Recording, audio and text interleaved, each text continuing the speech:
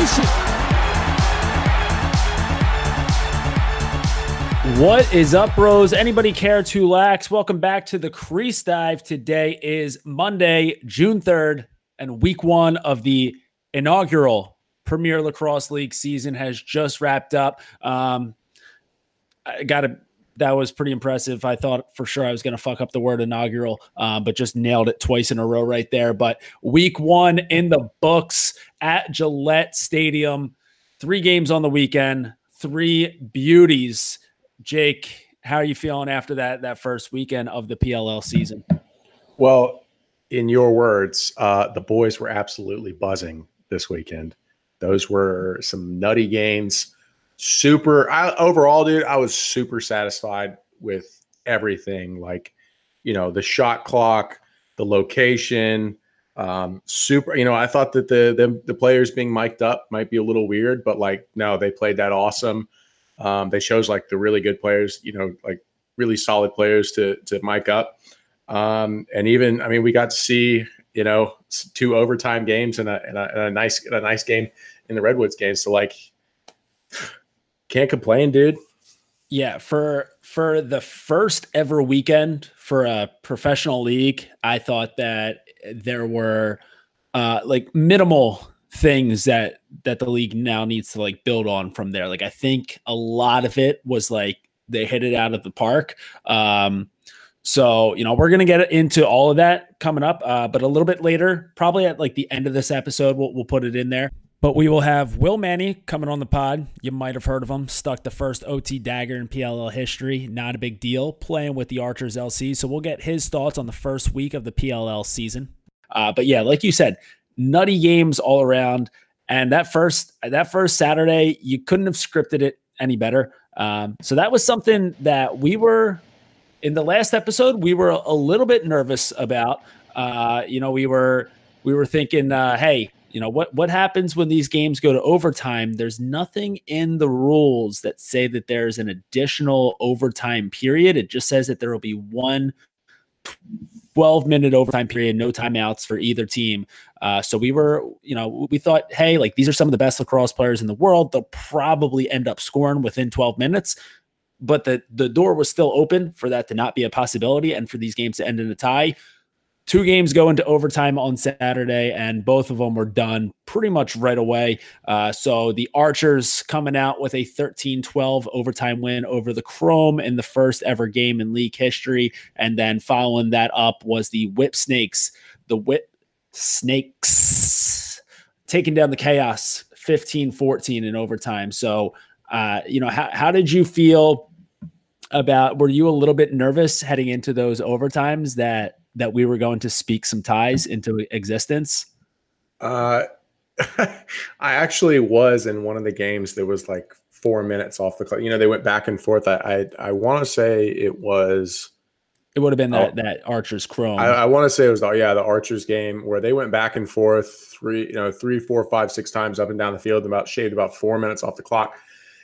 And I was like, I hate being right all the time. And then, of course, Will Manny just absolutely dunked it. But, the pace of the game, I think that the first thing that initially stood out to me in those games was that the pace of the game was exactly what they promised. They, through, and Rabel, I'm sure will tell us, they did extensive research through all of current, past, players, and that 52 seconds, there was one, I believe, correct me if I'm wrong, in the first 2 games there was 1 shot clock violation. In the second game, I think that was it, and maybe 1 in the first game, but that's pretty damn solid for how many times they went up and down the field in possessions. Yeah, I counted maybe 1 or 2 times where it was like the shot clock was getting pretty low and there was a kind of just a throwaway shot in there. But in terms of actual shot clock violations, yeah, minimal. And like you said, this is exactly what the league intended to do. This is exactly what the league was built for, was just to have the best lacrosse players in the world play at a super high pace that's built for TV. Again, we've talked about this before. it's the summer right now. All right. Like you got some time at the beach yesterday, right? This is an audio podcast, so people can't see the video right now, but you got a nice tan going. You look Exactly. real healthy, nice, healthy glow. Obviously throwing on a little bit of SPF. We want to protect our skin, but there are things that are going to draw people away from lacrosse games in the summer on weekends, right? People just have things that they want to be able to do. So if you put them, if you give them a TV to watch and it's just this like slow holding the ball, not up and down, not a ton of action, they're going to be like, fuck this. Like I'm going to go out to the beach right now. But if you give them something that's just constantly back and forth, like just real, it's chaotic lacrosse, but it's chaotic in like a good way. It's not chaotic like like a fifth graders game where the ball is just like on the ground all the time going back and forth. It's like, no, these are the best players in the world. They're buzzing all over the field. And I mean, we got like the perfect example of that with the first goal in the league history being scored just 11 seconds into the first game. Stephen Kelly, shout out to Bones, little Fogo love there. Getting things going. So that'll be a nice little trivia answer at some point in history. Oh, for sure. You might actually catch that on Jeopardy this week with that fucking weirdo who's been just absolutely murdering the Jeopardy circuit. He lost today. Spoiler alert. Oh, fuck. Well, thank you for spoiling that for me. I was looking forward to not reading about it and seeing it on Twitter somehow. But I mean, it was everything it was promised. Like, for example, there were 90 shots total in the Whip Snakes Chaos game. So, I mean, in 48 minutes, 90 shots, that's, once every 30 seconds, it's nutty. It's chaotic. I mean, for lack of a better word, it's chaos. But I mean, I thought, the other thing was like, we're going into this, and I'm sure that other fans shared the same concern, was like, okay, are these teams going to be evenly matched? Is one team going to come out of this just and absolutely smoke everybody? Or is it going to be battle? Are we going to see battles every single week? And I think what they've done with kind of, hey, pulling, the Atlas has a lot of the Hopkins flavor, Redwoods has a lot of the Notre Dame flavor, but it's generational. Like you got my man Joey Walters, who's been playing a very long time. All right, playing with some young guns who also played at Maryland, and 2-3 years ago. So like they have this like generational flavor, which brings them a lot of talent, and they're extremely evenly matched. Like the first two games, it was back and forth. And I mean, there was not anybody who was absolutely just blowing anybody out. And I like that. I like that a lot. I think that was, again, all praises go to the PLL for that. Yeah. I think, I think these teams in terms of talent, definitely they're all pretty evenly matched. It'll be interesting to see like how the playing styles start to, make a big difference here. Especially as the season keeps going, a team like Redwoods, they seem like a team that's just going to be, real difficult to like score on in transition. I think that, they're a team that's not going to make a lot of, ill-advised mistakes. And then a team, just watching the way that, Chaos play, like they're coming at you from so many different ways. Whether it's Miles Jones just bullying people, just bulldozing people down. Glad we got to see a few of those. And then, then you also got guys like Deemer Class and Connor Fields who can kind of dice you up a little. So I think that the playing styles of these teams, like you'll start to see which one fits better for this league. But I would imagine that these are all going to be pretty close games. We're probably not going to have many shit pumpings throughout the season unless like some team just runs into some bad injury trouble. Yeah, I just don't see it. I really enjoyed the evenness of the face-offs too. Seeing Greg Beast and Trevor Baptiste go at it was pretty excellent. Two of the probably most respected face-off guys in the world, just absolutely just battling for it. And you could see like these, and you could see the passion that these guys have for the game too. Like, obviously it's pay-per-view, so I got to hear the word fuck like every 10 seconds, which was fantastic. Like Will Manny was out there just, let's fucking go. Let's get, like, he was getting the boys pumped, playing on the big stage. And that was really cool. I like that. You know what? Let's actually talk about that a little bit, because like, obviously the on-field product, like that's something that I think we all knew was going to be knocked out of the park. Like, you just look at the guys that are on these rosters, you knew it was going to be a great on-field product. The broadcast, I think that the broadcast was, again, obviously on-field product. That was like the best part of the weekend. But in terms of things that was like, fuck yeah, they drilled this one. I thought that the broadcast for all three games was great. Having these guys mic'd up during the game, I thought is, a really, a cool look, like inside the game. I know like a lot of people felt a little bit weird about the interviews. Like, so like there was a time like Will Manny scored a goal and then they immediately went to him for an interview, like as he's still in the field.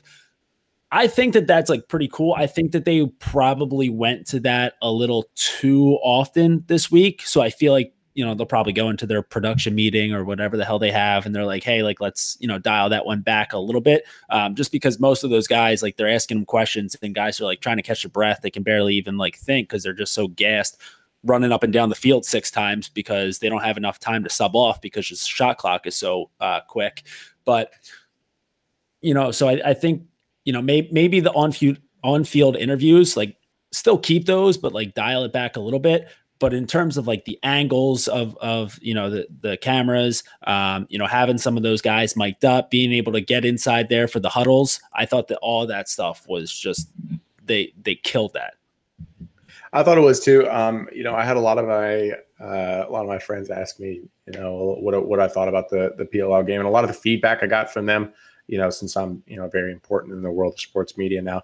A lot of feedback I got from them was they were put off by a lot of the camera angles. They felt like a lot of people told me that they felt like the camera angles changed too much during the game. And I mean, I didn't feel like that. I felt like it was pretty standard. But they did try to go to like a sky cam a few times. That was a bit strange. Like not in a face-off setting. I mean, other than that, I thought, you absolutely nailed it. I think they drilled the on-field product. Their Instagram, feed was just filled the entire day. Like if you have to scroll back like 2 or 3 big scrolls to get to like the weekend. So like, they were absolutely killing social media. All the social media for the individual teams was on point too. Dude, they were having highlight edits out like within minutes of goals being scored, which was pretty wild. And then like in terms of like the camera angles, like again, I feel like this is something that I feel like a lot of people didn't necessarily take into consideration this weekend, is that this was the first weekend ever for this. Yeah. Like it was, people are at this point, like just like nitpicking things that were wrong with the broadcast, when again, like this was like the first one ever, So like if you can only nitpick things that you would maybe tweak, like that means you did a damn good job for the first time through. A lot of these things you'd expect like, hey, like we're probably going to need to make some like real major changes. This is just, pretty much treat this one as like a test run. It's like, no, like, hey, like we got a real good thing going here. We tested a few things out. Maybe we'll switch a few things around. I thought, I like the sky cam a lot for the replays. So I can understand like if you're new to the sport and you're watching it like as the game's actually going on, you might be a little thrown off by that sky cam just because the angle's so weird. But when you get that for the replay and like you see the lanes that some of these guys are seeing, like that you don't get from like the typical like camera that's up in the press box, like that angle, like and you get to see all those lanes, you get to see some guys moving around with that sky cam. Like I think that shit right there is like, because like these guys are making these ridiculous decisions in like a ridiculous amount of time, and like that right there is like the angle that you get to be like, oh shit, like I can't believe that he saw that and then boom, it's in the back of the net. So, yeah, I think that there are, at this point, there are just tweaks to be made. There aren't any actual changes, tweaks. A couple people out there were a little ass hurt about the cursing being in the in the broadcast. Fucking nerds. Yeah, like, get out of here, man. Like, dude, it's like how no one's ever died because someone said a curse word. Like, like did you like fall over and break your arm because someone cussed? Like, no. Like it's their words. Like literally human beings all the English speaking human beings, someone was like, "Hey, I have a word right here. What I'm saying right now, they're just sounds that are coming out of my mouth that, like, if it wasn't for society, would mean absolutely nothing. But we have just now constructed this society that says, hey, what you just said right there is a bad thing. They're just sounds leaving your mouth. So if you're offended by that, take a hike. I mean, just turn the volume down. Like, who fucking cares? You know, I can't imagine. These are a bunch of grown men playing a fast-paced, vicious sport. They are not there to cater to your feelings. All right, they don't care. They're out there playing whatever. They're out there doing whatever they want to do, and you're watching at home. You know, like, maybe don't watch with your 5-year-old son. Or maybe do your 5-year-old son, or maybe do like I have little cousins. Their first word was all fuck. So like it's not exactly what you said. Like, nobody's died because of a curse word. You know, have you heard high school kids talk? It's like the most disgusting, weird thing like in the entire world. They talk about the dumbest shit, and we just let that slide. So why do you have to hold these? Why do you have to hold these dudes to a different standard? You know, still, the boys will be boys, right? The boys will be boys. I equate it to like the same way that like the cool parents handle high schoolers drinking alcohol. It's like, hey, for sure. You know, if you're gonna drink beer, I'd rather you do it at the house. I'd rather you do it here, where everyone's safe. Same thing with cursing. Like if you like go around, if you're like that like overly like protective parent that's like, you're going to hell if you curse. It's like, well, yeah, you're probably going to end up with some pretty fucking weird kids who are then going to like as like thing. When it's just like, hey, if you just like watch the game like a regular human being and like don't make a big deal out of Will Manny saying let's fucking go, no one's going to die. I mean, it's not even like he said anything that terrible. You know, he's just trying to pump the boys up. You know, he's not like, he didn't say like, I fucking love ISIS, or like, you know, hitting people with your car is fucking sick. Like, he didn't say anything like that. He's just like, let's have a good time, you know, and in a more colorful way. Yeah. At least I didn't catch any. I mean, he might have on the field, like, but I mean, we didn't catch it. He was mic'd up and they didn't say anything. So, like, you know, maybe he knew where that mute button was. Perhaps he did. Real quick. So we have like, I feel like overall I would grade the first weekend in PLL history a big time success. There is one aspect of the weekend that I will kind of bend to the haters and the doubters a little bit. The attendance at Gillette wasn't spectacular. So, but like the thing is, couple things. One, Gillette Stadium. Let's talk about Gillette real quick, because I don't know how many of you guys have been to Gillette before, but it is a goddamn pain in the ass to get to. Like the people just assume like, oh yeah, that's where the Patriots play. It's Boston. It's like, no, like you have to take, I would basically take a plane from Boston to Foxborough, Massachusetts to get to Gillette. So getting to Gillette in general, there's no easy way to get there. You basically just have to drive from wherever. You can't, like, if you take a train into Boston, you then need to figure out a way to make like the 45-minute trip from Boston to Foxborough. And then another thing is just that, like, again, I feel like people forget that this was the first weekend in the season's history. So like, obviously, like you would think like, oh, well, there should have been like the hype around this. Like it should have been, way more packed because there's so much hype and this and that going. Like, Hey, maybe like go back in history and find me a picture of like the first ever NFL game and tell me how many people were there. So like, I feel like what the PLL did this weekend is they put together a great on-field product. They put together a great broadcast, and those two things together will then draw people to the events, which will then bring an audience. Like you don't want to start off with a great audience but like a shit on-field product and a shit broadcast, because then that audience starts to dwindle. So like you can build up the attendance, and I think it'll end up looking a lot better too once they go to like MLS stadiums.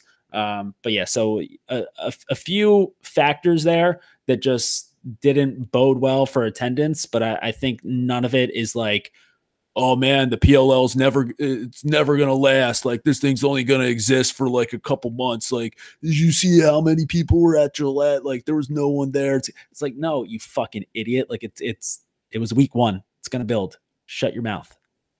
And that's great for me. Like as a guy who literally has no fucking idea where Foxborough, Massachusetts is or Gillette Stadium. I just assume that everything is New York City. So like, or has some proximity to New York City. Like that's what I believe to be complete fact. So to me, like everything's in New York City. So I was like, oh, it's probably just like downtown or whatever. No, it's out in the middle of nowhere apparently. So that's fair.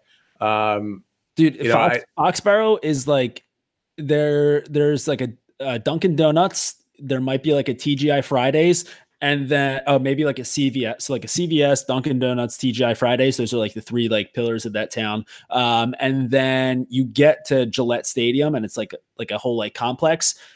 It's the stadium, and then surrounding the stadium is like a strip mall. So like it seems very on brand for Massachusetts. Yeah. So it's I mean, don't get me wrong, like the strip mall is like kind of there's some like good-ish things there, I guess, but it's like, hey man, that's like a tough I guess, the Patriots make it work because they win 6 Super Bowls. But if they didn't win 6 Super Bowls, like I feel like that would be a damn near impossible place to ask people to go to.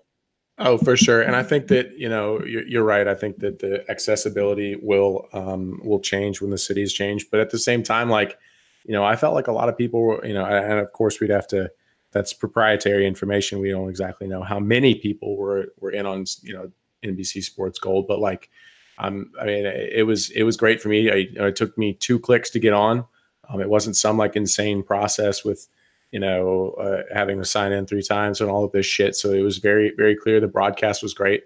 And people want to say like, oh, the PLL never lasts. Well, I'm not sure if I'm allowed to talk about this, but the MLL game down here this weekend, I saw some of my boys posting their Instagram stories from Grady Stadium where they play now. They don't play at Kennesaw anymore. Thin crowd. Okay. Let me just say it was hot. I understand that, but thin crowd. We'll just say that as well. So, I mean, there's not, and of course, you can watch those on whatever network that they play. You can watch those games on whatever network they play on too. So perhaps it's the heat that's keeping people out. I don't know how hot it was at Gillette Stadium. I just assume that everything is mildly cooler up there. I really have no idea. So I have a Weather Channel app. I just don't use it. But perhaps the heat kept people inside. That's my expert analysis. Yeah. In attendance. Gillette Stadium, New York City's finest. Yes. They got all the football stadiums. I just figured that everybody's in New York City. Like that's how it is to me. But like I said, I think it, so if you were to take 3 different things, right? So attendance, on-field product, broadcast, I would rank attendance last out of all 3 of those things in terms of importance. So the fact that they crushed the first 2, I feel like the attendance will just then keep growing. So again, anyone who's out there being like, like there was like no one in the stands, it's like, buddy, again, like look back in history, find me the first game of the MLB. How many people were there? Granted, it was like 100 years ago, but still. These things take time to, like, obviously the hype was there around the league. And I think that kind of goes into what you were talking about, where you noticed a lot of people watching these games, a lot of people tuning into NBC Sports Gold, which isn't necessarily an easy thing to do, to like get all these people to buy a subscription to a league that is playing in their first game. So I thought that getting all those things down right will then just drive in attend. Like once people are like, oh yeah, like this is for real, like this is the best lacrosse that you'll be able to watch. Like if it comes to my town, I want to be there in person. I totally agree. I mean, after this weekend, like, I mean, how could you argue? I don't think you could argue that the content that we experienced this weekend is anything less than, the best lacrosse that is out there to offer. So. Yeah. Another thing that I thought, so that people were going to be a little bit worried about with this league is like just the fact, like, so there, none of these teams have like so you can't like just fabricate any like geographical rivalries. Like you're not going to have like a New York team that hates the Boston team just because they're New York and Boston. You're not going to have, who does Atlanta hate? Like New Orleans? Do you guys? Yeah, Atlanta's really big against New Orleans. Pretty much anybody who beats them, which is everybody, but specifically, I would say the Saints and the Panthers. Okay, but like you're not going to have that like geographical hey, no. we hate these guys because we're from different cities. So I feel like people were going to be like a little bit worried about, okay, well then how do we get like rivalries going in this game? Because like I feel like rivalries are pretty key to like any league. MJ versus LeBron, biggest rivalry there ever was. Those guys hate each other. That's true. They can't stand each other. They're never about it. Yeah, they despise going up against each other. But what we saw this weekend was things were getting chippy already. So, I look at a guy like Connor Farrell, face-off specialist for the Chrome out of LIU Post, coming in hot in game one, looking like Thor, laying the fucking body. I forget who he ran over, but it was one of the biggest hits that I've seen in lacrosse in quite some time. Then things yesterday in that Atlas Redwoods game, things were getting real chippy there. I saw Kieran McCardle go with a face mask grab and tug. I saw Kevin Understein going, swinging a few, maybe just a few open hand slaps, punches. You don't need to get into it. Things are already getting chippy, and it's just week one. Like that's only going to continue as this summer gets going because all these guys are super competitive. All these guys want to win, and all these guys like are, they're all super nice off the field, but once you get them on the field, I feel like a lot of these guys have tendencies to be like little fucking pricks. So those rivalries are going to start building up, and I feel like it's only going to be a matter of weeks before everybody hates everybody, which is, going to be great. And I think that that's also the fact that they're all traveling together, like they're going to be around each other all the time. Like it's different from like, Philly, Pittsburgh, for hockey. I know you're not, but then guess what? Crosby goes away to Pittsburgh and Giroux doesn't have to see him for like another couple months before they play again. Here, it's like, it could be Atlas Redwoods. You may not play them again for another few weeks, but the next week you're still right there at the same stadium together. So you're like, oh, that fucking guy, like, I can't believe that fucking prick slashed me in the elbow the other day. So like, I feel like that rivalry, just that, like, I hate that guy is going to build pretty quickly here. And I feel like that's what they've been building. That's what Rabel and the boys built, was they kind of plucked players out who they felt really have a really big competitive spirit. So when you get all these guys who have a very intense competitive spirit, I mean, Joey Walters, he's got to have the most competitive spirit to still be playing. Like, come on now. But like two guys I know, like absolutely, Callum Robinson and Sergio Salcido, two of the most competitive guys. Callum Robinson, I was following him on Instagram a little bit. He went back to Australia to train all summer for the PLL. So he came back a little lighter, different diet. Like that's super competitive, just to play in the PLL. And I know Sergio Salcido, I mean, he was in those scraps. He was right in the middle of it. He plays hard, but I think that's what the whole point was, to get the most competitive, the best, most competitive guys in the game, put them all on the same field, and just show everybody what can happen. And I feel like they accomplished that, you know, with flying colors. Yeah, I mean that's exactly what you want to see. Like you don't want to see guys out there basically treating this like a glorified men's league game, right? Like you're out there for, summer ball, men's league, and sure, like you might get a little, there might be some like pushing and shoving eventually, just because like no one likes to get whacked with the stick. But by the end of the game, it's just like, yeah, I just got done playing that game. It's like whatever, like it doesn't really mean anything to me right now. Having all those competitive freaks in this league that truly care about it, like there's gonna be a big difference compared to what we're used to seeing out of professional lacrosse. And, again, and I feel like that's where a lot of the hype in this league is going to keep like I don't feel like the hype is going to drop off.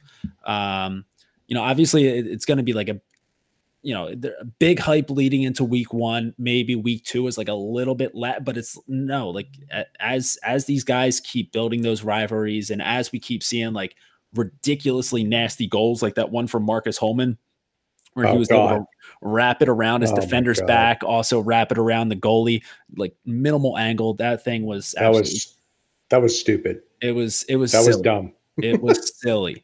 But when we see incredible highlights like that, mixed with a bunch of pushing and shoving with those rivalries being built, and then a great broadcast to go on top of it, I feel like all the ingredients are there to keep the hype going.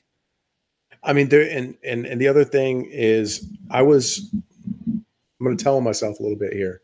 I was concerned about the PLL on their social media. They were promoting it in such like a, I don't know how to say this. It was very vanilla. Their content was very vanilla. And I feel like it's because they didn't have a lot of action to go with. And once they got the action from the games, it's literally all I've seen, and I've loved it. But like, yeah, you can go. They did that little thing. They did that little thing about talking about, who was it? It was like Island Bread. Talking about the guys who had come off of Long Island. Yeah. And it felt, and to me that felt very, and they stopped it. They did it for a little bit and they stopped it. It felt very, it wasn't very inclusive, because there are other hotbeds developing and things like that. And it's like lacrosse. Yes, it's huge. It's huge on Long Island. Very deep root. The sport is very deeply rooted there. But that's not the only place where people are coming from nowadays. And I felt like that was not the angle that they were going for. So they stepped off of that a little bit. They got some guys out there clowning, and some interviews and stuff like that. And I really like that. We got to see some great clips out of training camp. Like, Miles Jones, just also the clip of Miles Jones. People forget that, or they didn't realize that he's laying out Romar Dennis, and Romar Dennis is 6'5", 220, and Miles Jones absolutely ragdolled him. So like that, just put that in perspective there. I need everybody to understand that. Like, but the fact that they got that on tape, and they hyped it up really well, and then we got just pure action through the weekend. Like that's, I was concerned about that, but like we're gelling right now. If you really want to go that route. Yeah. So I just feel like, again, like the only downside to the weekend would just be attendance. And that's something that can only go up, really. And I feel like, the more people are tuning in on the broadcast, the more that people are following along on social. They have all the highlights to draw you in. And then it just comes down to like getting people out there. But like, even still, like, I don't know. I feel like there's probably just like less of an emphasis on like like obviously these guys, they're super competitive, so they want to play in front of the most amount of people as they can. But also I feel like getting on NBC Sports is like that. Hey, like, you could put like 50,000 people in Gillette Stadium, but let's focus on getting out to like 85 million people on NBC Sports. So I think that they're doing all the right things. I don't think that you could categorize that past weekend as anything else besides a major success. So then, we just see where it goes from there. I mean, if you think anything about the weekend was terrible, you're a giant square or a nerd or just a big hater. There's a time to be a hater, and after that weekend of lacrosse, it's not your time, dude. Yeah. Trying to think about if there's like anything else that really stood out to me this weekend. I got one thing. Ryan Conrad deliberately, absolutely just ignoring our disdain for the black cleats, which on one hand I have to respect. He does his own thing. He's picked a thing, right? Joey Walters had the tape, the cross, all the way up the stick tape for a while. Like that's seems very heavy, like whatever, but that's his thing. Now Ryan Conrad has chosen to absolutely just disrespect the swagger gods of the swagger titans of the sport by crushing land sharks every game. That's fine, dude. We get it. Like you're your own person. You're fine. Like if you want to stand out in the crowd, we got you. Like we get it. You're already like a handsome man, so you're already going to stand out. You're not. Maybe if you were ugly, it would be like even worse. But like you're handsome, so like just give it up. Like you don't have to peacock anymore, man. Definite man rocket. But yeah, I feel like if you just won a national championship whilst wearing black cleats, white socks, it's like you don't fix what ain't broke type of situation. Something similar. Like I saw someone point out that Clark Peterson, or I don't even know, is it Peterson? You know what? We've gone back and forth on this. We have to pick one. I'm just going with Peterson. Right. But so Clark Peterson, someone had pointed out that he was still using his his custom dyed head from Cornell. Like it still had the big red C on there. And someone was like, hey, like, someone's got to get this kid a new head. And it's like, well, I don't know about that, man, because, he had 44 goals this past season at Cornell. And then he scored like twice for the Redwoods. Yeah. So like, guys, especially guys, goal scorers like that, he's not a defenseman who couldn't give less of a shit about what he's using. No disrespect to the defense, but you guys don't know. You guys aren't quite as in tune. But Clark Peterson, he's like, hey, I got 44 tucks this year, and I'm going to score another 2 here in my first PLL game. I'm going to keep this head until it breaks because there's still a lot of goals left in it. So I guess Ryan Conrad probably doing the same thing. He's like, I just won a national championship wearing black cleats, white socks. If might as well just keep that one riding and see where it goes. I mean, that's fair. We also might run into the situation where Clark Peterson, there's a lot of guys who make it that far in the game and they don't ever string their own stick. So he may not be able to get in touch with this guy.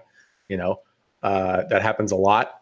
I've seen some very, very awfully strung sticks in the NCAA. So like, he may not have been able to get in touch with this guy, or maybe, because, people are very particular about who strings their sticks. So like, they have one guy who's always done it, maybe a childhood friend, guy on a different team, something like that. So he may not have he may have not been able to get in contact with this guy. Maybe this guy was out there crushing Labatt Blue, in Ontario or something, just out there ripping darts, whatever, throwing some hay around, whatever they do in fucking Canada. Just some Crown and maple syrup. Ugh. But yeah, I mean, that's pretty much, again, like I thought that, I thought it was a great weekend. I thought that there was, the buzz at least online for the sport was definitely there. People were talking about it. They brought on some solid guests for that broadcast.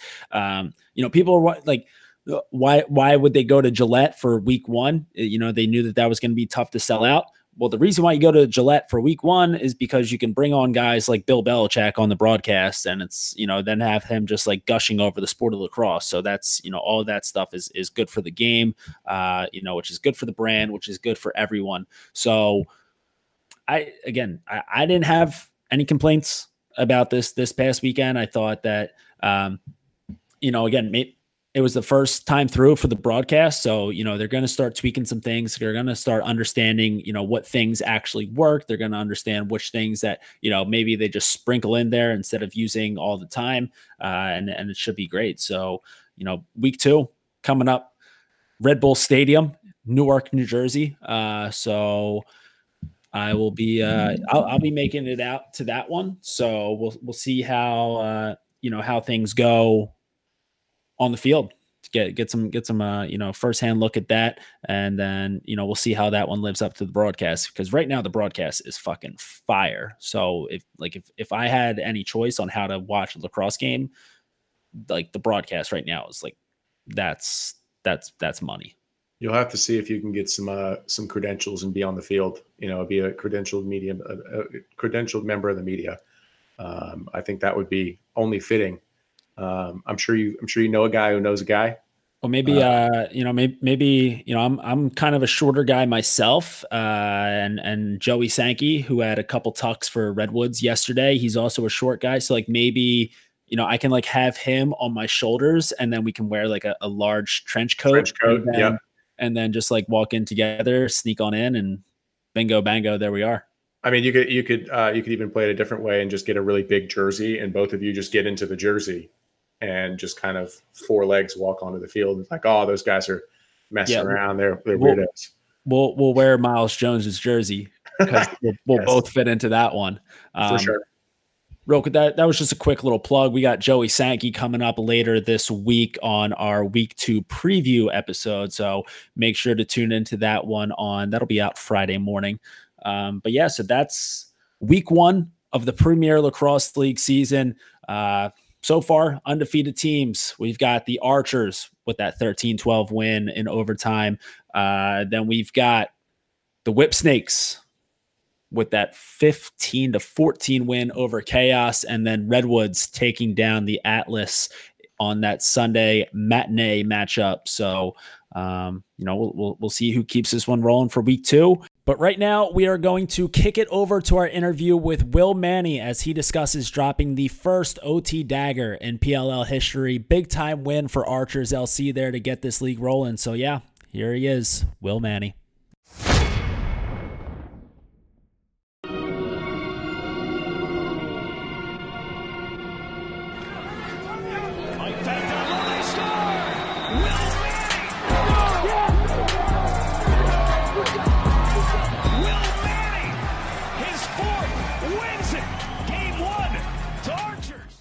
All right, and with us right now, we have from Archers LC. He delivered the first overtime dagger in PLL history. We've got Will Manny on the mic. Will, congrats on the dub, and how you feeling right now? Yeah, well, first off, thank you guys for having me. It's been a crazy 48 hours coming from Boston back to New York now for the week, and it was an unbelievable experience going back to the Massachusetts area. Obviously, I graduated from UMass, and I played in Boston for a couple of years professionally, and getting the first win ever in PLL history with my teammates, and doing it with my friends, family, and everybody there. It was an awesome experience, and already looking forward to week 2. Yeah, I'll tell you what, the one thing that I loved specifically about your overtime dagger, nice little sidearm release, left hand, top corner. I was going to be pretty disappointed if the first overtime goal in PLL history was a bouncer, but you didn't disappoint. So I mean, that's what the boys love to see. Yeah, it's actually funny. Earlier in the fourth quarter, I actually just finished up watching our game too, and it was in my head after it happened anyway. But in the fourth quarter, I had a nice backdoor cut from Scott Ratliff, where he threw a great feed, and I went kind of sidearm low on Galloway, and he kicked his feet out, and I hit him in the foot, and I was like, I never shoot that ball low, and I said, if I get another shot at this, I'm banging this thing low to high. And Marcus said the same thing when we were on the field. He goes, somebody shoot the ball low to high. Galloway's dipping, and we finally got that last chance, and I'm glad that one went in. It felt awesome. Yeah. So you said that you just finished up watching the broadcast. So earlier in this episode, Jake and I, we were talking about, we think, what NBC's been doing with it's only been 1 week but it's already been some of the best lacrosse broadcasts that we've ever seen. So one, what were your thoughts on the broadcast overall? And then two, so you said you're staying you're in New York right now at your parents. Did your mom hear you say a few cuss words on national television? Yeah, we'll start with the NBC stuff to begin with. Brendan Burke, Paul, and Ryan Boyle just did a tremendous job. I mean, Brendan being a hockey guy with the Islanders and going from hockey to lacrosse, that's a little bit slower for him, play by play and color. So he's done a great job, and I think he's put in a lot of time and effort to understanding who guys are and what they like to do and their backgrounds. And then you got Ryan Boyle, who's just the king analyst who knows everything that's going on and can see plays happen before they do. And I've had a great relationship with Ryan over the past 6-7 years because I got to play with him earlier in my professional career. And I texted him throughout the weekend, said he's doing a great job. And then Paul on the sideline, I think he did a great job of asking the right questions, quick to the point, and didn't really disrupt the flow of the games, which I think a couple of us were worried about. I got told 5 minutes before warmups that I was going to have a mic in my helmet. But in the end, I thought it was a really cool opportunity to one, be the first person to have that for the first game. And then I saw your tweet after the game, Jordy, with I scored a goal from Ryan Ambler on a little bit of a slip on the crease. And right after that, Ryan asked me how that goal happened. It looked like you were covered. And just, I know it was me personally, but listening to the broadcast, it was like, if you're a younger kid watching this and you can hear what Will Manny's thinking or seeing on the field and how that happened and thanking his teammate right away, that is one of the coolest things. And that doesn't happen in any other sport. So I just thought it's been a great opportunity and growth to the game that I think everyone's going to fall in love with. But to your last question, yeah, there were a couple of slips in there, but I was talking to Ratliff about this earlier, and that's just, if you had mic'd up people in the NFL and basketball in huddles, every single huddle, you'll hear those left and right. That's just the energy and the enthusiasm that everyone brings to the sport. And I'm sure some people will dial it back and maybe we could figure something out. But in the end, man, that's just who the game is. And everyone's so excited to be a part of this damn thing that I honestly, it's not that I don't care, but it's just who I am. And I was just pumped up to be there. Yeah, Ryan Boyle really has that, and he's done a bunch of stuff down here with Trilogy. Super cool guy. He's really got that Tony Romo type style commentating where he can see something developing before any of us normal people do. So he's a really cool guy. How did you feel? And of course, the PLL, they did such a great job of kind of waiting till the last minute to tell everybody about the face-off rules and the size of the field and dimensions. How'd you feel about the pace of the play with the slightly shorter field, slightly shorter shot clock? How'd you feel about all that? Yeah, it's a great question. And the first thing that comes to mind was we really got to experience those rules and the field and the shot clock at training camp at IMG on the 5th day. So we were down there for 5 days and we had 2-a-days for 3 of those days. So at the end, when we scrimmaged Atlas, everybody at camp was a little tired and beat up. And at first I was like, God, this is going to be really fast and be pretty brutal. Those extra 8 seconds that we used to have in a 60-second shot clock will go a long way. But now it's 52. And I think when everyone had a week and a half to kind of recover and feel good about themselves and only have one practice with your team and then you're playing in a real game, I think our energy and our effort was awesome. You could definitely see the 10-yard difference that's taken out of the middle of the field because as soon as a guy crosses the midfield line, I'm thinking of a guy like Scott Ratliff. If he crosses the midfield line as a pole, he's a threat right away. And Kyle Hartzell in our scrimmage at training camp, he dropped a 2-bomb on us from like 22 yards out because you don't realize how close that is now with 10 yards gone. So it will take a little bit of adjusting. But I think it was an awesome experience. And I think every team's only going to get better week in and week out. Yeah. So real quick, talking about nasty shots. So like Hartzell dropping a nice little 20+ yard 2-bomb. Let's talk about so you're playing right now, the Archers, and you get to be with your boys, Marcus Holman and Adam Gettleman. So, that's the Utes coaching squad right there. So Marcus had one of the nastier goals on the weekend.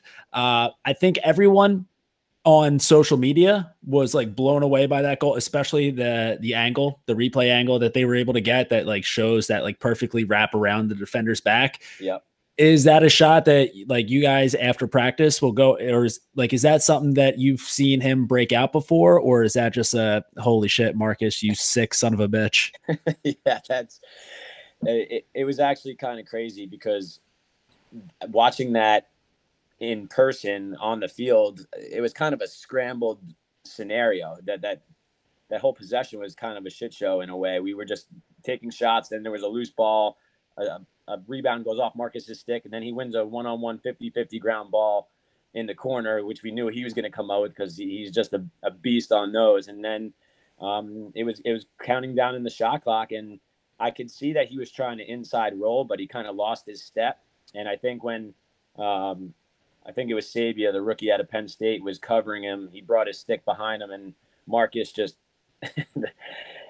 he's just a goal scorer, man. That guy just knows how to shoot the lacrosse ball in so many different ways, and he does it with authority. That was a little bit more of some slickness out of that kid. When he shoots the ball, he always likes to say two cheeks because he's usually shooting a step down at almost 100 miles per hour. But that was very savvy. And I mean, when you're just messing around shooting a lacrosse ball and tossing around with your buddies, I guarantee he's taken a shot like that, but I don't think he's been doing that with pressure on him. So it's just credit to him for just being a great lacrosse player and a hard worker, because it all started with the ground ball. He wouldn't have been able to take that shot if he didn't pick up that ground ball and get us an extra possession. So love you, Juan. There, that was the coach. When you listen to this, you're still I don't know. I think that's kind of my area of the field where he shot that from, a little savvy, low angle, but he's the step down guy. But again, just being able to play with him on the same field now as a teammates is just a dream come true.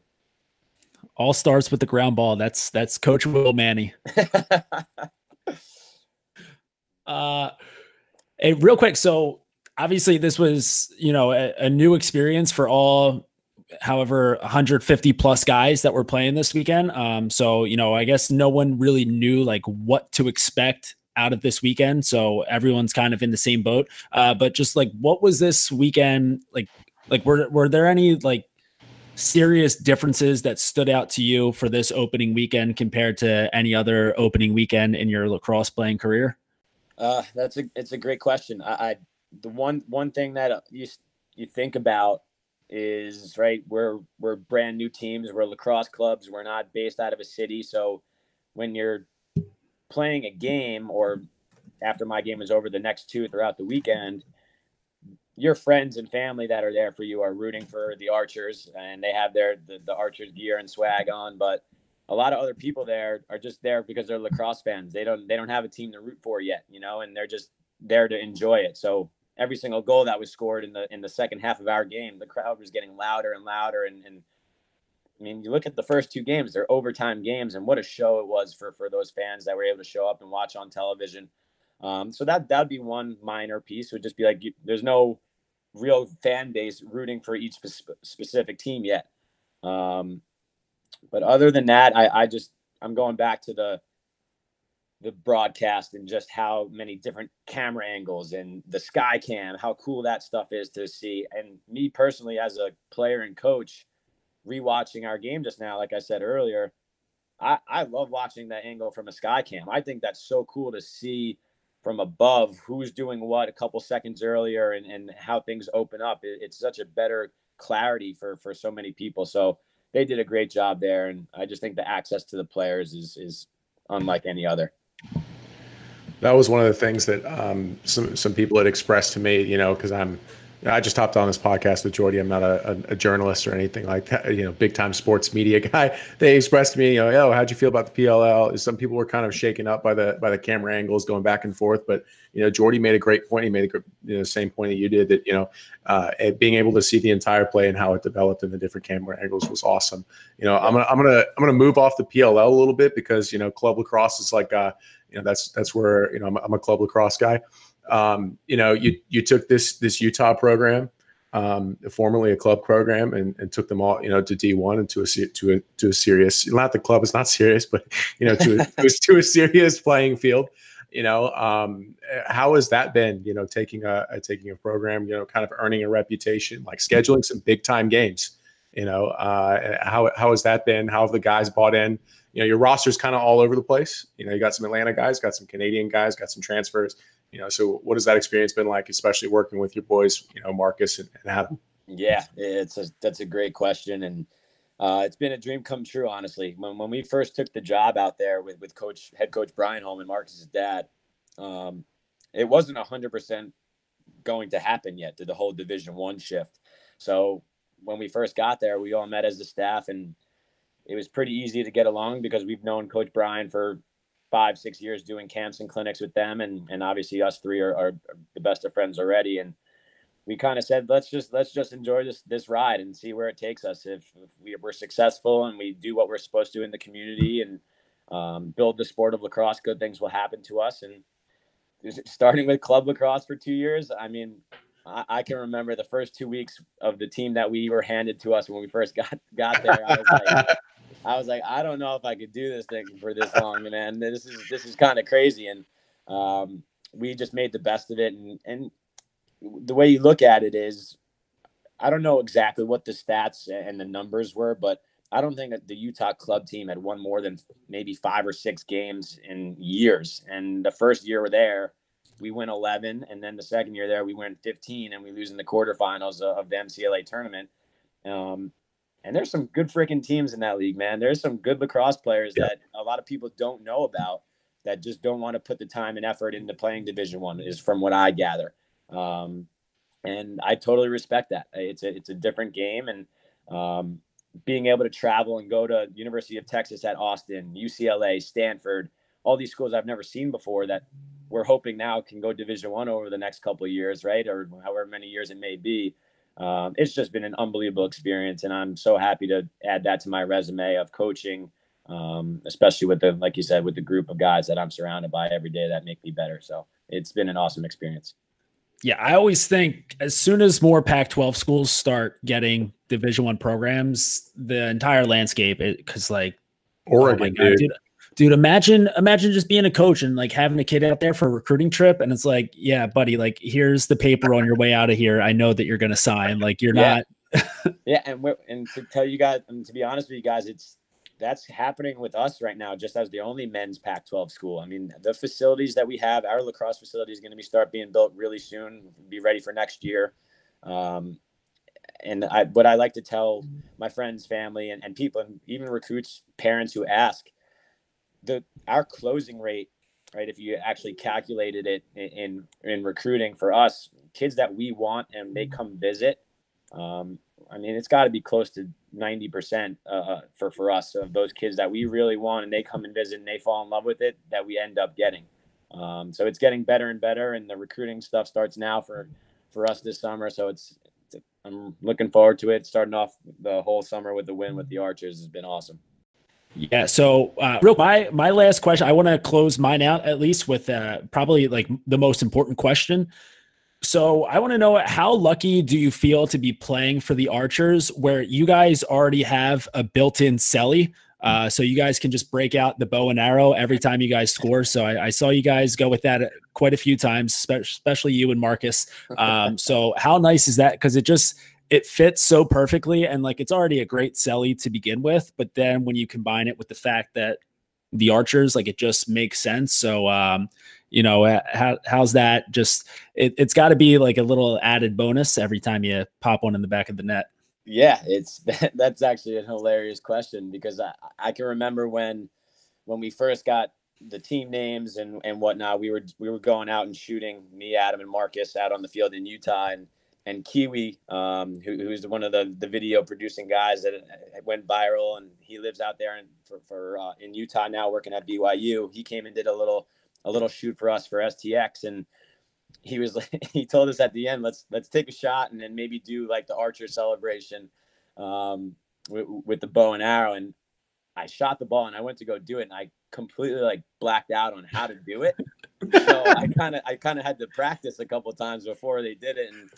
And honestly, when I scored that goal the other day, I normally just do like a little fist pump and just kind of jump up and down. But I've kind of blacked out, and I don't even really know what I was doing. And I did it, and I kind of from what I saw and from the text I received, I crushed it. So I'm pretty pumped up about it.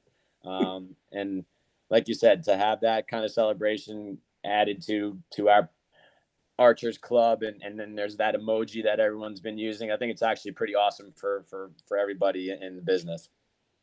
Jordy stole my question. Yeah, absolutely. Like, I've been thinking about that one for like 15 minutes. Like, oh fuck, I'm gonna unload this question on him. Dude, if I could, I guess close it out with a question is how did they come up with the color of the ball, other than it being the PLL kind of same? Like, it's not really the same yellow, but it's a neonish yellow, I guess. You can't really tell from the TV perspective, but every picture they take, it almost looks like a girl's ball, but not quite. Yeah. To answer that, I honestly don't know how they came up with it. I thought the ball was going to be more like of a tennis ball, like neon green kind of color from what I heard. But when we got to training camp, there was over 1,000 balls there that were yellow. So we kind of assumed they're going to be yellow. And honestly, the balls could be purple or pink for all we care. I think what they're trying to do is just create a better visual experience for someone who's watching it in the stands or who's watching it on television. And I mean, over the past couple of years, right, an orange ball is, everyone always liked the orange balls in professional lacrosse with the grip and whatnot, but they were pretty hard to see if you're playing in a game, whether it's daytime or at night with the lights on. So I think you can see the ball a little bit better already. So any way we can make this game better and more enjoyable for the fans, I think anybody who suits up on Saturdays for the PLL will do whatever it takes, because we're just there because we love the game and we want to continue to grow it. Lots of science going into that game. Dang nerds, behind the PLL, making it everything nice for everybody. Bunch of smart guys over there. That's what I've heard. Well, hey, Marcus, we appreciate you coming on here. Congrats. Marcus. Yeah. You have to edit that one out. Oh, whoa. Wow. Yeah. Is that a Freudian slip? That's hilarious. Actually, don't edit that one out. I'm still thinking about that goal. I'm still thinking about that goal. It's absurd how it's like, you can't even describe what it was, but if you watch it, right? I mean, you guys are lacrosse guys. You could see He tries to draw that contact, and he tries to inside roll, and he's going to go dive, but he like loses his step, and he just said, screw it, I'm just going to try to get a shot off. And I mean, those shots have been attempted before, and it usually either gets deflected or somebody goes low to low and they get stuffed, but he brought it up top and Galloway just went low. So it made it even look better. And from a defensive, well, hold on a second. And the other thing is, from a defensive perspective too, Sabia, you have your choice. You can keep your stick all the way upfield the whole time and then force him to get an inside roll. And Marcus is going to cash in on that. So he had to make a choice to put the stick back, and he still stuck it. So it's okay, Jordy, that you're in love with Marcus Holman, and you just it's okay. I'm going to tell him after this, Jordy. I'm going to text him right after we get off of here. Hey, he's a recurring guest on the podcast, friend of the program. So, but take two here, Will. We really appreciate you coming on here. And you guys can all catch Will Manny and Marcus Holman, both of them playing with the Archers on Saturday, 4 p.m. That'll be on NBC Sports. So hopefully we'll see plenty of more bow and arrow sellies out of that one, and keep that thing rolling. Yeah, Jake and Jordy, thank you guys for having me on. You guys are doing great things and keeping it cool in the lacrosse world. And looking forward to week 2. And we got the Redwoods, who just came off a big win. So, and they got a very, very talented roster as well, and a hot goalie going on right now. So, got to try to get back to work and play as a team and try to light this rookie goalie up who's really good in Tim Troutner. So I'm looking forward to playing in New York, the home city. Yeah, just keep sticking it high. I'll try.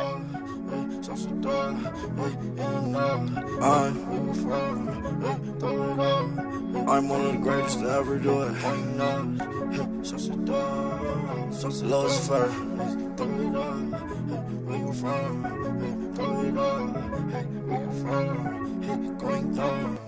Going down. Oh, sauce it down, sauce it up. Do too much, ain't enough. Where you from? Throw it out. Going nuts, yeah, going down. Oh, sauce it down, sauce it up. Do too much, ain't enough. Where you from? Throw it out. Going nuts, yeah, going down. Every day I'm ballin', so you know it's scoring. Moving so important, my back is enormous. These niggas keep hating, this is their last warning. Met that girl at night, ooh, fuck her through the morning. No, girl, I'm sorry. Hang up, girl, don't call me. No, you will not have me caught up all up on Mari. Cash out, make it rain, no game Atari. Ride me like a Harley, only boy in the party. I was on the phone, yeah, I will play with Cardi. Come on, that's Garcon, hearts all on my Cardi. I was in the Lamb Cardi, he was in a Rari. I'ma keep on flexing, you don't like me, then I'm sorry. Oh, sauce it down, sauce it up. Do too much, ain't enough. Where you from? Throw it out. Going nuts, yeah, going down. Oh, sauce it down, sauce it up. Do too much, ain't enough. Where you from? Throw it out. Going nuts, yeah, going down. Okay, big guap chasing, big not having, my money stacking. This shit was extravagant. This for all my niggas, the ones that be trafficking. All my diamonds African. I might go and mad the best. I already had that bitch, went and got a battle bitch. Persian rock, a Latin shit. Nice for a hoe like a Latin bitch. I can serve you. Hey, let me say one more time. Hey, turn around, baby girl, let me serve you. Yeah, they say that you wet like Squirtle. Walk around pigeon toe, got the bird flu. And you think you in love, don't wanna hurt you. Man, I think that I'm done, gotta swerve you. Sauce it down, sauce it up. Do too much, ain't enough. Where you from? Throw it out. Going nuts, yeah, going down. Sauce it down, sauce it up. Do too much, ain't enough. Where you from? Throw it out. Going nuts, yeah, going down. I'm so awesome. These niggas so bad, it's exhausting.